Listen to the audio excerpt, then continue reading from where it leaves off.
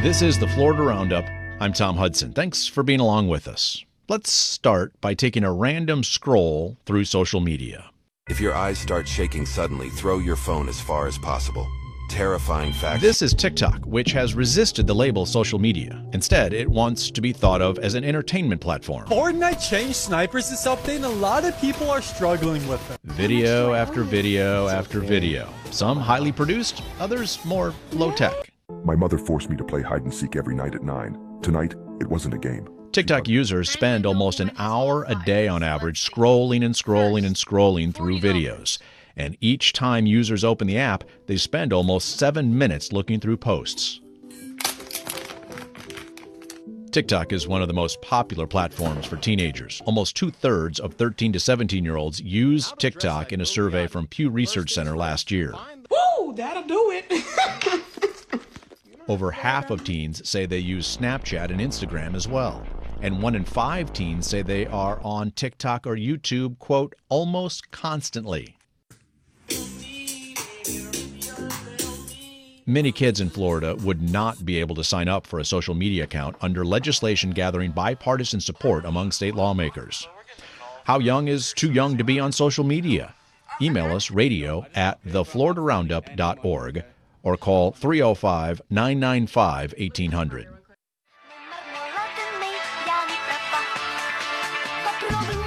I got my first phone in middle school, and I got Snapchat immediately. Laura Mello is from Orlando. She's 20 years old now. It definitely affects me.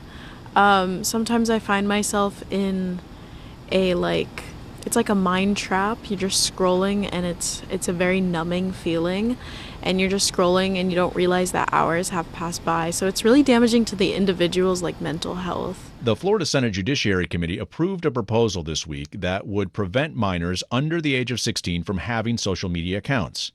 Now, this bill is similar to the House bill that recently passed. Governor Ron DeSantis has raised legal questions about the breadth of the measure. Some tech industry companies also have contended the bill would violate First Amendment rights.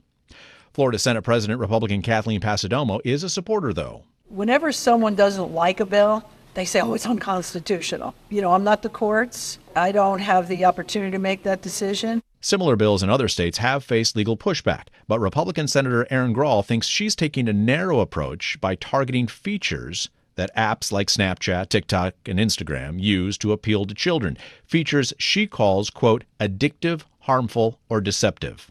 There are some things that are similar.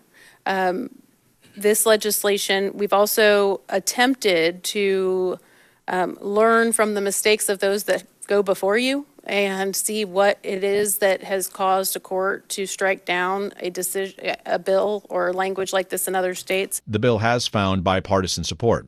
House Minority Leader Democrat Frentis Driscoll voted for it, even though she has some concerns about how it would be enforced if it becomes law. We never really got answers about which platforms were being targeted. We never really got clear answers about how the bill would be enforceable. The bills would prevent minors under the age of 16 from creating accounts. They would require social media platforms to terminate existing accounts that are reasonably known by the platforms to be held by minors younger than 16, and would allow parents to request that minors' accounts be terminated. Meta, that's the parent company of platforms like Facebook and Instagram, and other tech industry groups have criticized the proposal and warned about a court challenge. So how young is too young in Florida to have a TikTok account or swipe through Instagram? Does there need to be more regulation of social media? And what's your social media diet like? How about your kids or your grandkids? Call now, 305-995-1800, 305-995-1800, or email us radio@thefloridaroundup.org. Tyler Soroy is the sponsor of the legislation in the Florida House. He's a Republican representing parts of Brevard County. Representative, thanks for your time today and for joining our conversation. Why do you think your bill is not unconstitutional? Why do you think it'll pass muster? First of all, we're not focused on content. I think that's a very important distinction to make. This bill is not about the content that is on these platforms. This bill is on addictive features, the things that are intentionally designed to produce basically a dopamine hit in our kids. One of my colleagues referred to it as a digital fentanyl. So the bill is not about content, it's about features, and features that we now understand are intentionally designed to capture our kids' attention. Let's talk about some of those features because the bill defines a social media platform as one that, quote, utilizes addictive, harmful, or deceptive design features. So is the bill saying that those design features are legal? So what the bill is defining is the features that are problematic, the features that are addictive in nature. Auto scroll, for example, autoplay, the concept of push notifications. There are things that are being designed and intentionally deployed to modify the way that our kids behave, to take advantage of child development and capturing their and holding their attention. So our bill, with our Senate colleagues, is still a work in progress. I think we're going to drill down the language even further. But our goal here is to focus on the addictive nature of these features.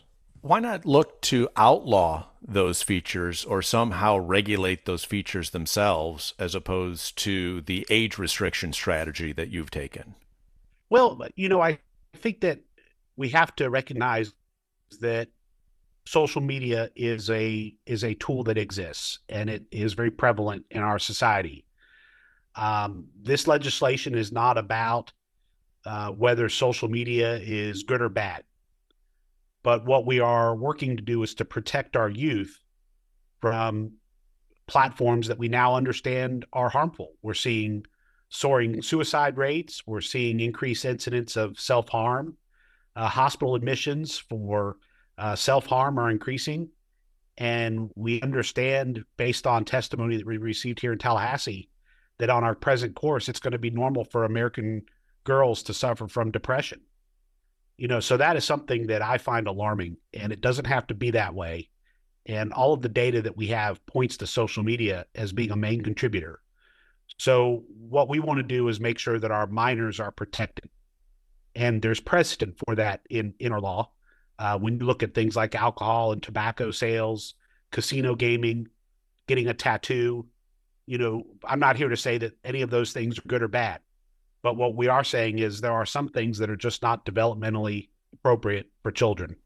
Some of those features you've identified in the legislation, and you just mentioned here, autoplay features, infinite scroll, for instance, push notifications, some of those you can opt out of as a user. Why isn't that opting out enough? Well, because we've heard from parents and we've heard from young people that we've talked to. These platforms and these controls are very complicated to keep up with. If you're a parent that is not tech savvy, you may have 7 or 8 different social media platforms that you're trying to keep up with a variety of different settings related to privacy and to access. So I think that what we're doing here is recognizing that the magnitude of this problem and the harm that these platforms are doing to our youth is really beyond, a lot of parents' ability, a lot of families' ability to be able to step in and handle it. So I think that there's a role for government to play here in terms of creating some guardrails for safety. One of those guardrails under your legislation, Representative, would require those social media apps to disclose to users if it uses what the bill calls addictive design or deceptive patterns. Is that like a warning on a pack of cigarettes? I think so. And I think that a lot of parallels can be made to the history of public policy as it relates to big tobacco. And I think that that's a good informative lens to look at this issue through. These social media platforms know what they are doing is wrong. They know the impact that it's having on our children. Do you think social media today represents the public health dangers of tobacco a generation ago? Well, I think when you see increasing suicide rates in our children, increasing rates of self-harm, when psychologists are telling us that depression is becoming a normal thing among American women, when you see increased rates of bipolar disorder, eating disorder, and self-esteem and body image issues. And all of that data points back to social media as being a contributor to those problems. Yes, I do believe that it is a significant issue for us to address, particularly for the health of our kids. How do you envision enforcement of your legislation if it becomes law? So the bill does two things. First, it empowers the Florida Attorney General to pursue unfair and deceptive trade practices against companies that are violating the law. And then the other thing the bill provides for is for parents to bring a cause of action to a lawsuit against a social media company that has unlawfully enrolled a minor child. And those are the two things that we have in place for enforcement. Now, I would add that I'm a believer in the free market.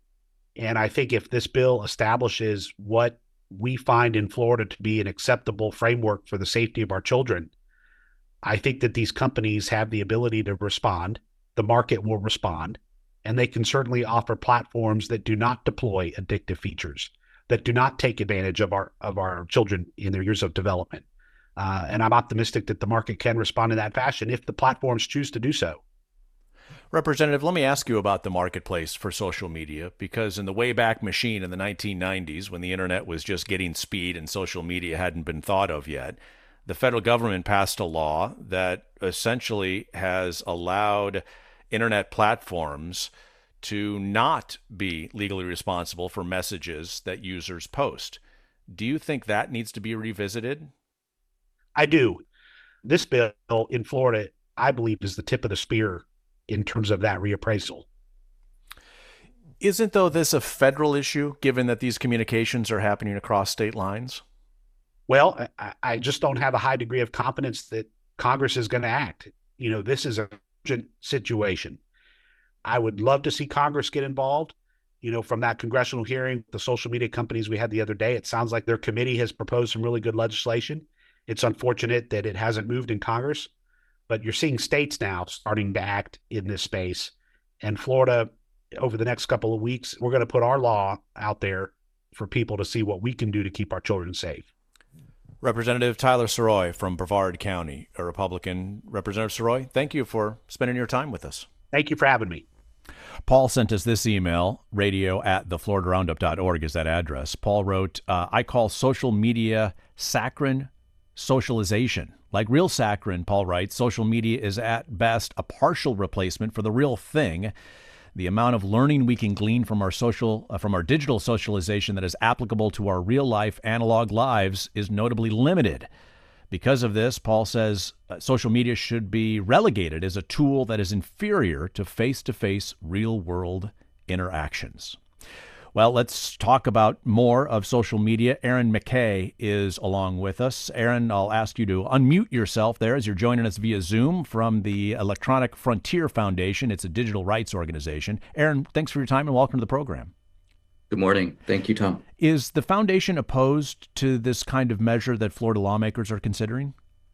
Yes, we're opposed because fundamentally what this does is it deprives children of access to probably the most diverse platform for users to engage in speech and to learn about the world around us, as well as it has a consequence of requiring verification of all adults, their age and their identifying information to access social media. So it affects not just children, but all adults. The Supreme Court and federal courts across the country have routinely held that this type of scheme that requires everyone to pass through sort of an age verification gate is unconstitutional because you can't put those types of restrictions on adults and children's ability to access the internet. Is there a way to create technology that requires age verification for folks that are younger than 16 years old?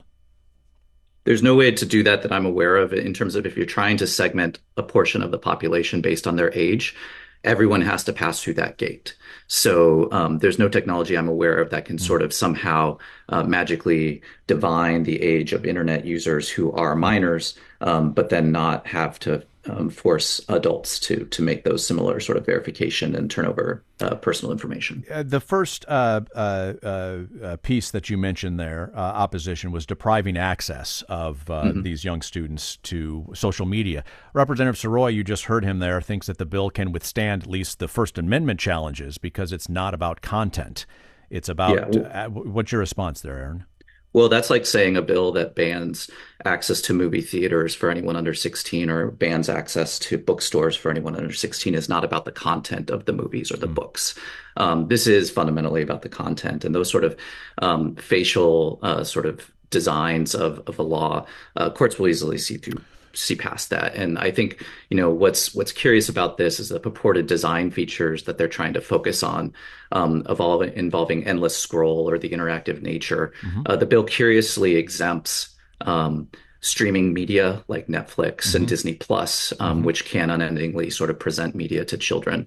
It also exempts online gaming platforms and systems, which have various notifications and interactive natures designed to keep people on the platform. So it's not to say that these concerns about individuals being harmed online are unfounded. It's hard to square the desire to protect those children from harm with some of the carve-outs in this bill. What is the foundation on positions like autoplay and infinite scroll? Are they seen as harmful and deceptive as the legislation describes them here in Florida?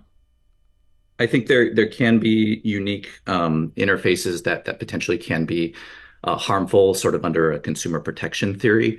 But once you start talking about just like the basic design and features that we all use for a variety of purpose, those generally aren't sort of subject to that sort of thinking and legal theory, because ultimately those design features. It doesn't mean that they're not harmful, though, just because, for decades we didn't think cigarettes were harmful. Sure, but what you're talking about is the delivery of content, of speech. And so it's akin to saying that the newspaper's design, its determination about what goes on the front page, how big the newspaper's, picture on A1 is a harmful design picture because the content itself is harmful. And so, or distressing or to children. And so it's sort of saying, the representative talked about like cigarettes and drinking alcohol and access to drugs. All of that is conduct, right? All of that is harmful conduct. And ultimately what this bill is targeting is content, and it's users' content, including children's content. We are talking about social media legislation in Florida with Adam McKay. Am I pronouncing your last name correctly, Adam? I'm sorry, Aaron. Aaron? Aaron Mackey. No Mackey. problem. I got them both wrong on that instance. Aaron Mackey is with us, Electronic Frontier Foundation, a digital rights organization. You can join our conversation. We've got some phone calls lined up here, Aaron. 305-995-1800 is that phone number. 305-995-1800. You can also send us an email, radio@thefloridaroundup.org, radio@thefloridaroundup.org. Aaron, you want to stick around for some phone calls after we take a quick break here coming up in a few moments? Absolutely. Yeah, great, because we want to hear from you. After all, this kind of program is the original social media. Before TikTok, before an infinite scroll, before autoplay, there was live conversation on your radio, and we're proud to do it here in Florida Public Radio. 305-995-1800 or radio@thefloridaroundup.org. We'll talk more about this social media legislation that is making its way now through the Florida Senate. It was passed out of the Florida House last week. Governor Ron DeSantis has raised some concern about what he calls the breadth of this legislation, but it has been finding some bipartisan support amongst Florida lawmakers. 305-995-1800, 305-995-1800. Going to get to as many as your phone calls coming up in just a moment. You are listening to the Florida Roundup from your Florida Public radio station.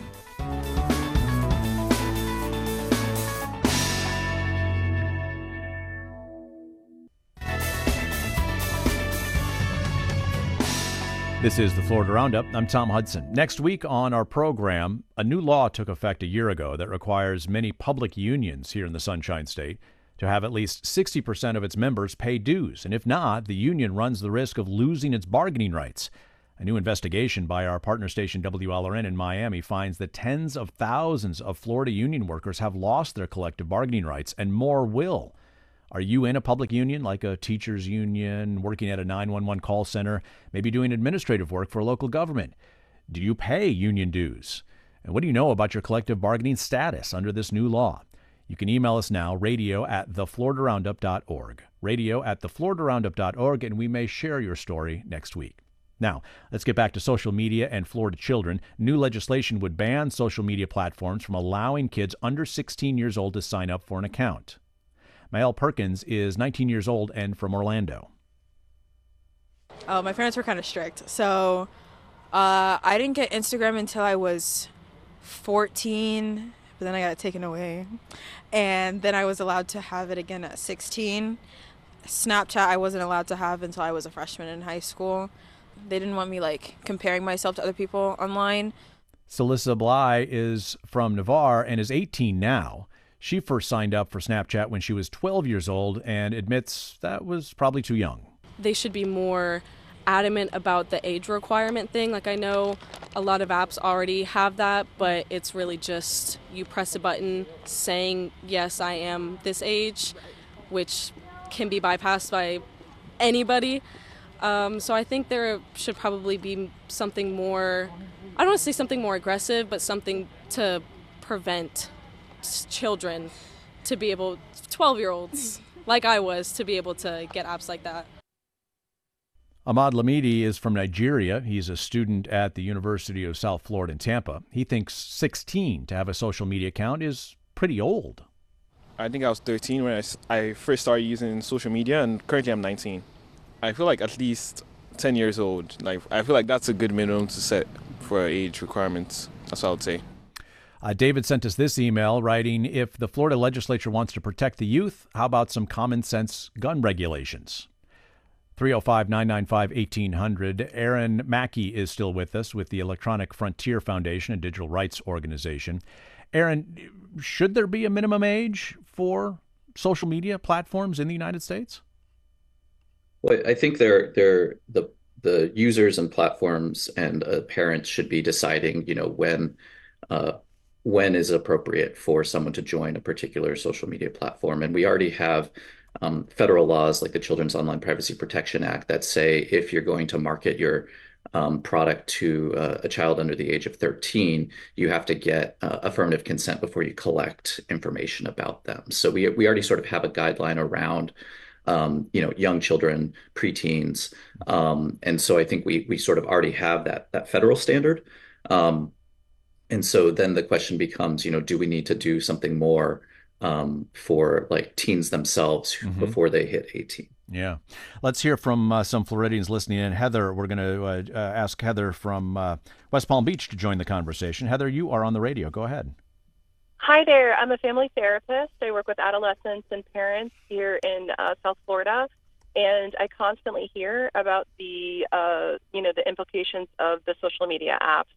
And to Aaron's point, it is a conduct issue, not just a content issue. Because what we see is the addictive nature of these apps. We see that parents don't feel like they have any sort of control or any sort of ability to regulate. There's all sort of deceptive practices where, the kids can just be on, and it is a conduct that happens, that constant scrolling and all of that. And then we see those rates of depression and suicide. I see the implications on a daily basis, and parents don't have the tools to, it's just so overwhelming and it's out of our hands. And I'm someone who does not support Ron DeSantis and all of the Republican legislation happening in Florida, but I do believe that this is so important for the mental health, especially since post-COVID, the mental health of our adolescents and our young children and teenagers. Parents need more tools. If the parents wanted to bypass it, they could, and they could help their kids get on the app. Heather, I appreciate you lending your voice to this conversation. Thank you. Aaron, what do you make of Heather, the therapist, perspective there from West Palm Beach? Yeah, I think thanks, Heather. I agree that people have been harmed and that there are problems with what children. The question is, what can a government do about it? And unfortunately, the Florida effort that's on the table is not going to help, and it's also not going to be enforced because it will be struck down as violating the First Amendment. I think what we need to do is actually think about how do we actually help children? Can we can the state of Florida provide more resources to engage with social media education for both adults and children that helps demystify some of these settings and these problems? Can we provide more public resources for their mental health, whether that's basic Would the industry be education interested in contributing to that effort, Aaron? I'm not a part of the industry, right? We're not the companies. Understood. But I'm sure if you ask them, they probably would. But I think all of those efforts are essential. And just, I do agree that, Heather, that there are legitimate concerns here and children are being harmed. The question is this going to actually help them, and will it actually be enforced? Let's go to Fort Pierce, where Randy has been very patient in listening in. Randy, you are on the radio. Go ahead. Well, thank you. I agree with Aaron. This is a First Amendment violation, court case in the making. There's other things that can be done. For instance, when someone is on one of those apps, it could force them after, say, an hour to log out and then log back in. Mm-hmm. There can be warning screens. A third-party app developer, for instance, could pair up with one of these applications, and a little pop-up comes up and says, "Hey, you've been on this for over, an hour. Mm-hmm. Don't you think you could be doing something else?" And that's something that, if that app does exist or could exist, that's something that parents, Florida's all about parental rights apparently lately, and I think that parents need to know what these apps are, delete them off their kids' phone if they see them, if they don't want them on those apps. Just anything except making a law that I know is going to get struck down like Aaron is talking about. It's just a court case in the making. David, some interesting perspective there from West Palm Beach. Thank you. I'm sorry, Randy, thank you for calling from Fort Pierce there.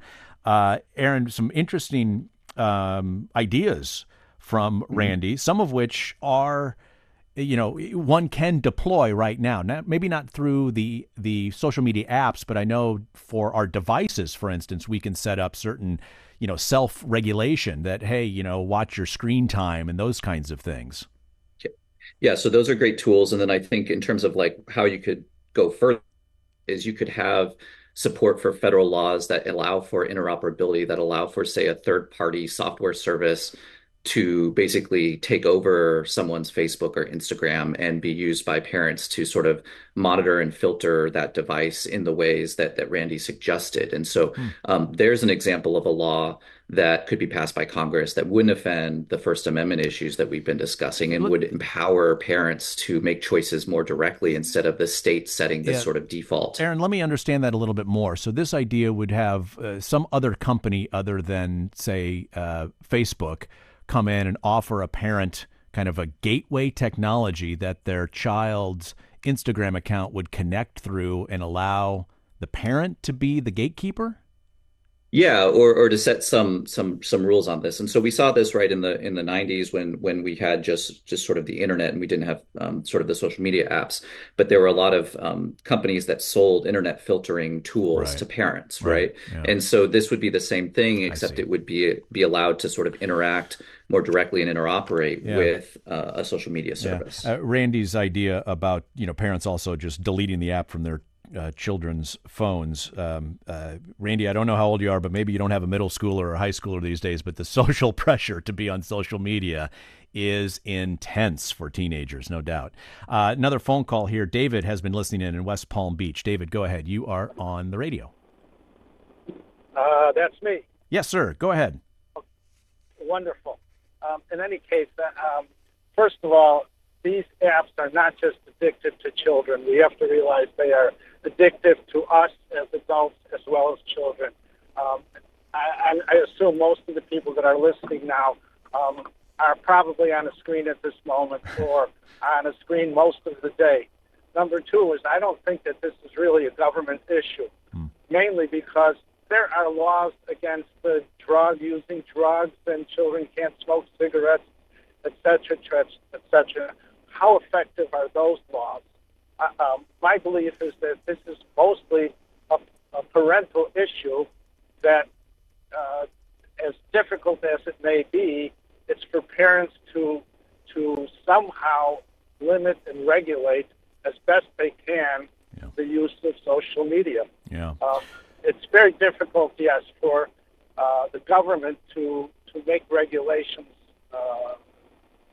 that will limit the amount of time that children spend or adults spend on social media. Yeah. David, thanks for sharing your thoughts there from West Palm Beach. Anne sent us this email. Anne asks, can you please tell me how age verification works, given that someone could easily lie about their birth date? Aaron, how about that? We heard that from a number of people as we went out and spoke about their social media usage. Yeah, so I mean, I think that's sort of the lowest level of age verification. That's like age attestation, where like, when you sign up for Facebook right now, it just asks you to like enter into a box what your age is. Yeah. But the real age verification that's required by this law requires people to turn over personal identifying information that they can use to verify. So things like government issued identification, and not in this legislation, but in other proposals we've seen basically like biometric information, basically like looking at your face and trying to determine your age based on your face, which has technical issues, but ultimately requires the same sort of thing, which is the disclosure of personal information that is used to verify. But we have that kind of verification if you're going to try to buy a bottle of rum, for instance. The clerk can ask you for a government-issued ID. Yeah, so again, that's to engage in some conduct, which the state has a lot of police power to regulate, and that has harm as a result of conduct. When you have this age gate, what you're doing is you're requiring everybody to turn over ID to enter the bookstore. So the adults have to prove that who they are just to enter the bookstore or the movie theater or just to get on social media. I want to squeeze in one more caller. Susan has been patient in Jacksonville. Go ahead, Susan. You are on the radio. Yes, I wanted to echo what other people said about about banning social media use, because it seems like what the legislators are doing about other things, banning things rather than teaching kids how to use them properly. So I'm definitely vehemently opposed to this, and I'm also worried about giving my government ID to a social media company, even though supposedly they have to destroy it right away. Yeah, you walk in and buy alcohol, but they don't make a photocopy of it like they would. And I hope they don't pass this thing. It's a horrible bill. I think some protections are needed, like logarithms that promote bad behavior or body shaming. We should do something about that. But completely banning people from using social media seems like a terrible idea, just like banning books is a terrible idea. Susan, I appreciate you lending your voice to the conversation here on the Roundup. Great to hear from you. Thanks. We're going to leave it there. Aaron Mackey is with the Electronic Frontier Foundation. Aaron, you've been very gracious with your time. Appreciate the conversation and the point of view. Thanks, Tom. You too. Take care. You are listening to the Florida Roundup from your Florida Public Radio station. This week, both of Florida's U.S. senators voted against a negotiated immigration reform bill focused on the southern border. The bill failed to get enough support to move forward on Capitol Hill, and it comes as immigration and border security has become one of the top issues for voters, including Floridians.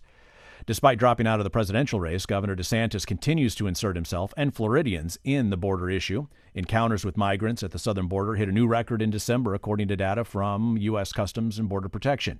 Earlier this month, the governor announced he was making members of the Florida State Guard available to Texas, which is in a dispute with the federal government over undocumented immigrants entering the country. Texas Governor Greg Abbott continues to battle the Biden administration even after the U.S. Supreme Court ruled federal agents can remove razor wire that Texas put at the border. Here's Governor DeSantis last week. If Texas is helping to erect barriers, putting up razor wire, doing other things to keep illegal aliens out, I want to be helpful with them doing that. I don't want to be part of the federal government trying to tear down these barriers and let more people in illegally. Florida Guard Director Mark Thiem says the surge in immigration in Texas has ramifications for Florida. The dangers of the border crisis do not stop at state lines and are far too great for any one state to ignore or to overcome.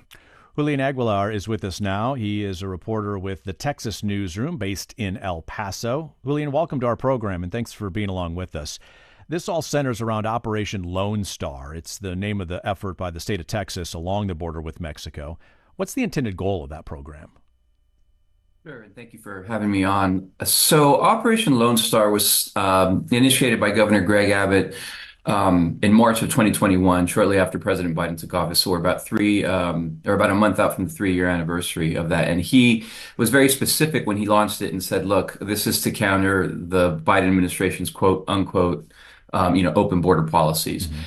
So it's sent thousands of Texas National Guard and thousands of Texas DPS troopers to the border, mainly concentrated there in the area near Eagle Pass in Maverick County down to Brownsville. Although there is quite a significant presence when there is a surge out here in West Texas. Y'all got to remember that the Texas-Mexico border is 1,254 miles. It's a good long line. Yeah, exactly. So these folks, I mean, we're looking at a price tag now of more than $10 billion in about 3 years. The legislature that just gavelled out late last year appropriated another $5.1 billion over the next 2 years for border security, most of which will go to Operation Lone Star. So that's state money there in the state of Texas. Florida is among the few states that have deployed members of law enforcement, including the State Guard announced last week. What kinds of duties do those out-of-state law enforcement officers have in Texas?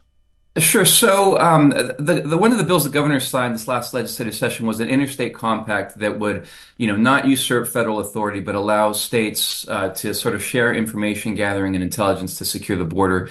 I reached out to the governor's office for clarity. I hadn't heard back on that, but I'm assuming that they will follow Texas's lead. I listened to y'all's governor's press conference where, he said they're going to go down there and they're going to help with construction of the border barriers. I mean, I'm sure everybody that's been following this has seen the razor wire and the old trailers that are stacked up there. So it sounds like they're in a supportive role. Texas National Guard and DPS, they do have arresting authority now because the governor has ordered these folks to arrest migrants on state trespassing charges, not immigration charges, but state trespassing charges. Do these officers from out of state have those same police powers? That's a very, very good question. I've been trying to get some specificity. To all fairness, I only reached out to the governor's office this morning on that specific question. But in practice, it sounds like they've had some folks from out of state here anyway, which has caused a lot of concern. They don't know Texas, they don't know the laws, they don't know the immigrant communities. So Texas is definitely taking the lead on this, and I think the folks coming in from out of state are in a supportive role, but it's still sort of raising some eyebrows. Julian? Yeah, Yes, thank sir. you for your time. We're up on the clock here. Julian Aguilar, reporter with the Texas Newsroom based in El Paso. Thanks for that important perspective and those details out of Texas, Julian. Appreciate it. Thank you for having me. We've got more to come. You're listening to the Florida Roundup from your Florida Public radio station. This is the Florida Roundup. I'm Tom Hudson. Thanks for being along with us this week. Let's get you caught up on some news from around the state of Florida. There's another abortion question that went before the state Supreme Court this week. The High Court needs to decide if the proposed language for a ballot question about abortion rights passes muster. If it does, it would be Amendment 4 on the ballot this fall. Now, the state does not think that the wording is clear enough, and it wants the justices to keep the question off the ballot in November. All rise. Hear ye, hear ye, hear ye. The Supreme Court of Florida is now in session. The court heard oral arguments on Wednesday. Nathan Forrester represents the state of Florida. The language of the amendment itself is of such elasticity that an enormously wide range of meanings will attach to it, and voters will not actually understand what they are voting for. Chief Justice Carlos Munoz countered that may be an impossible standard. All these things that are supposedly, up in the air about this, which I agree are going to have to be worked out over time if this were to become part of the Constitution. I mean, there's no possible way that a summary could tick through all these different variables and possible implications and everything. Courtney Brewer represents the amendment sponsor. She argued the summary of the amendment that will appear on ballots is very clear. I don't know how an amendment could better communicate its chief purpose via a summary than by putting the language of the amendment in the summary. The voters will have that language in the ballot box with them. Veronica Zaragovia is the healthcare reporter for our partner station WLRN in Miami. Veronica, this term viability, that word came up during the hearing this week. Help us understand why. It's written into Amendment 4.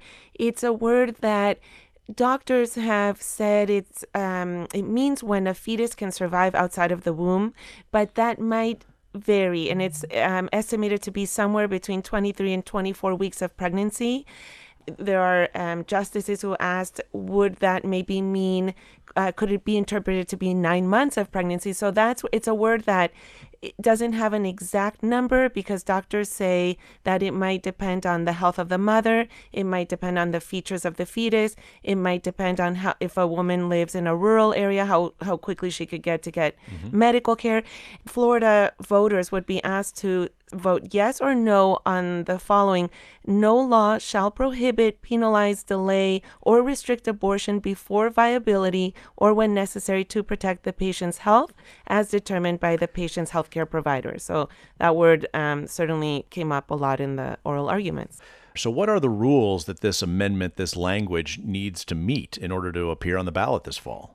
The Florida Supreme Court doesn't judge on the merits.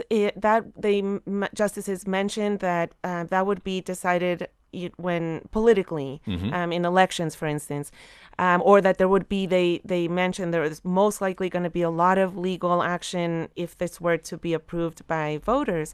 But they need to make sure that an amendment meets the single subject rule, so that there aren't more than one topic being addressed.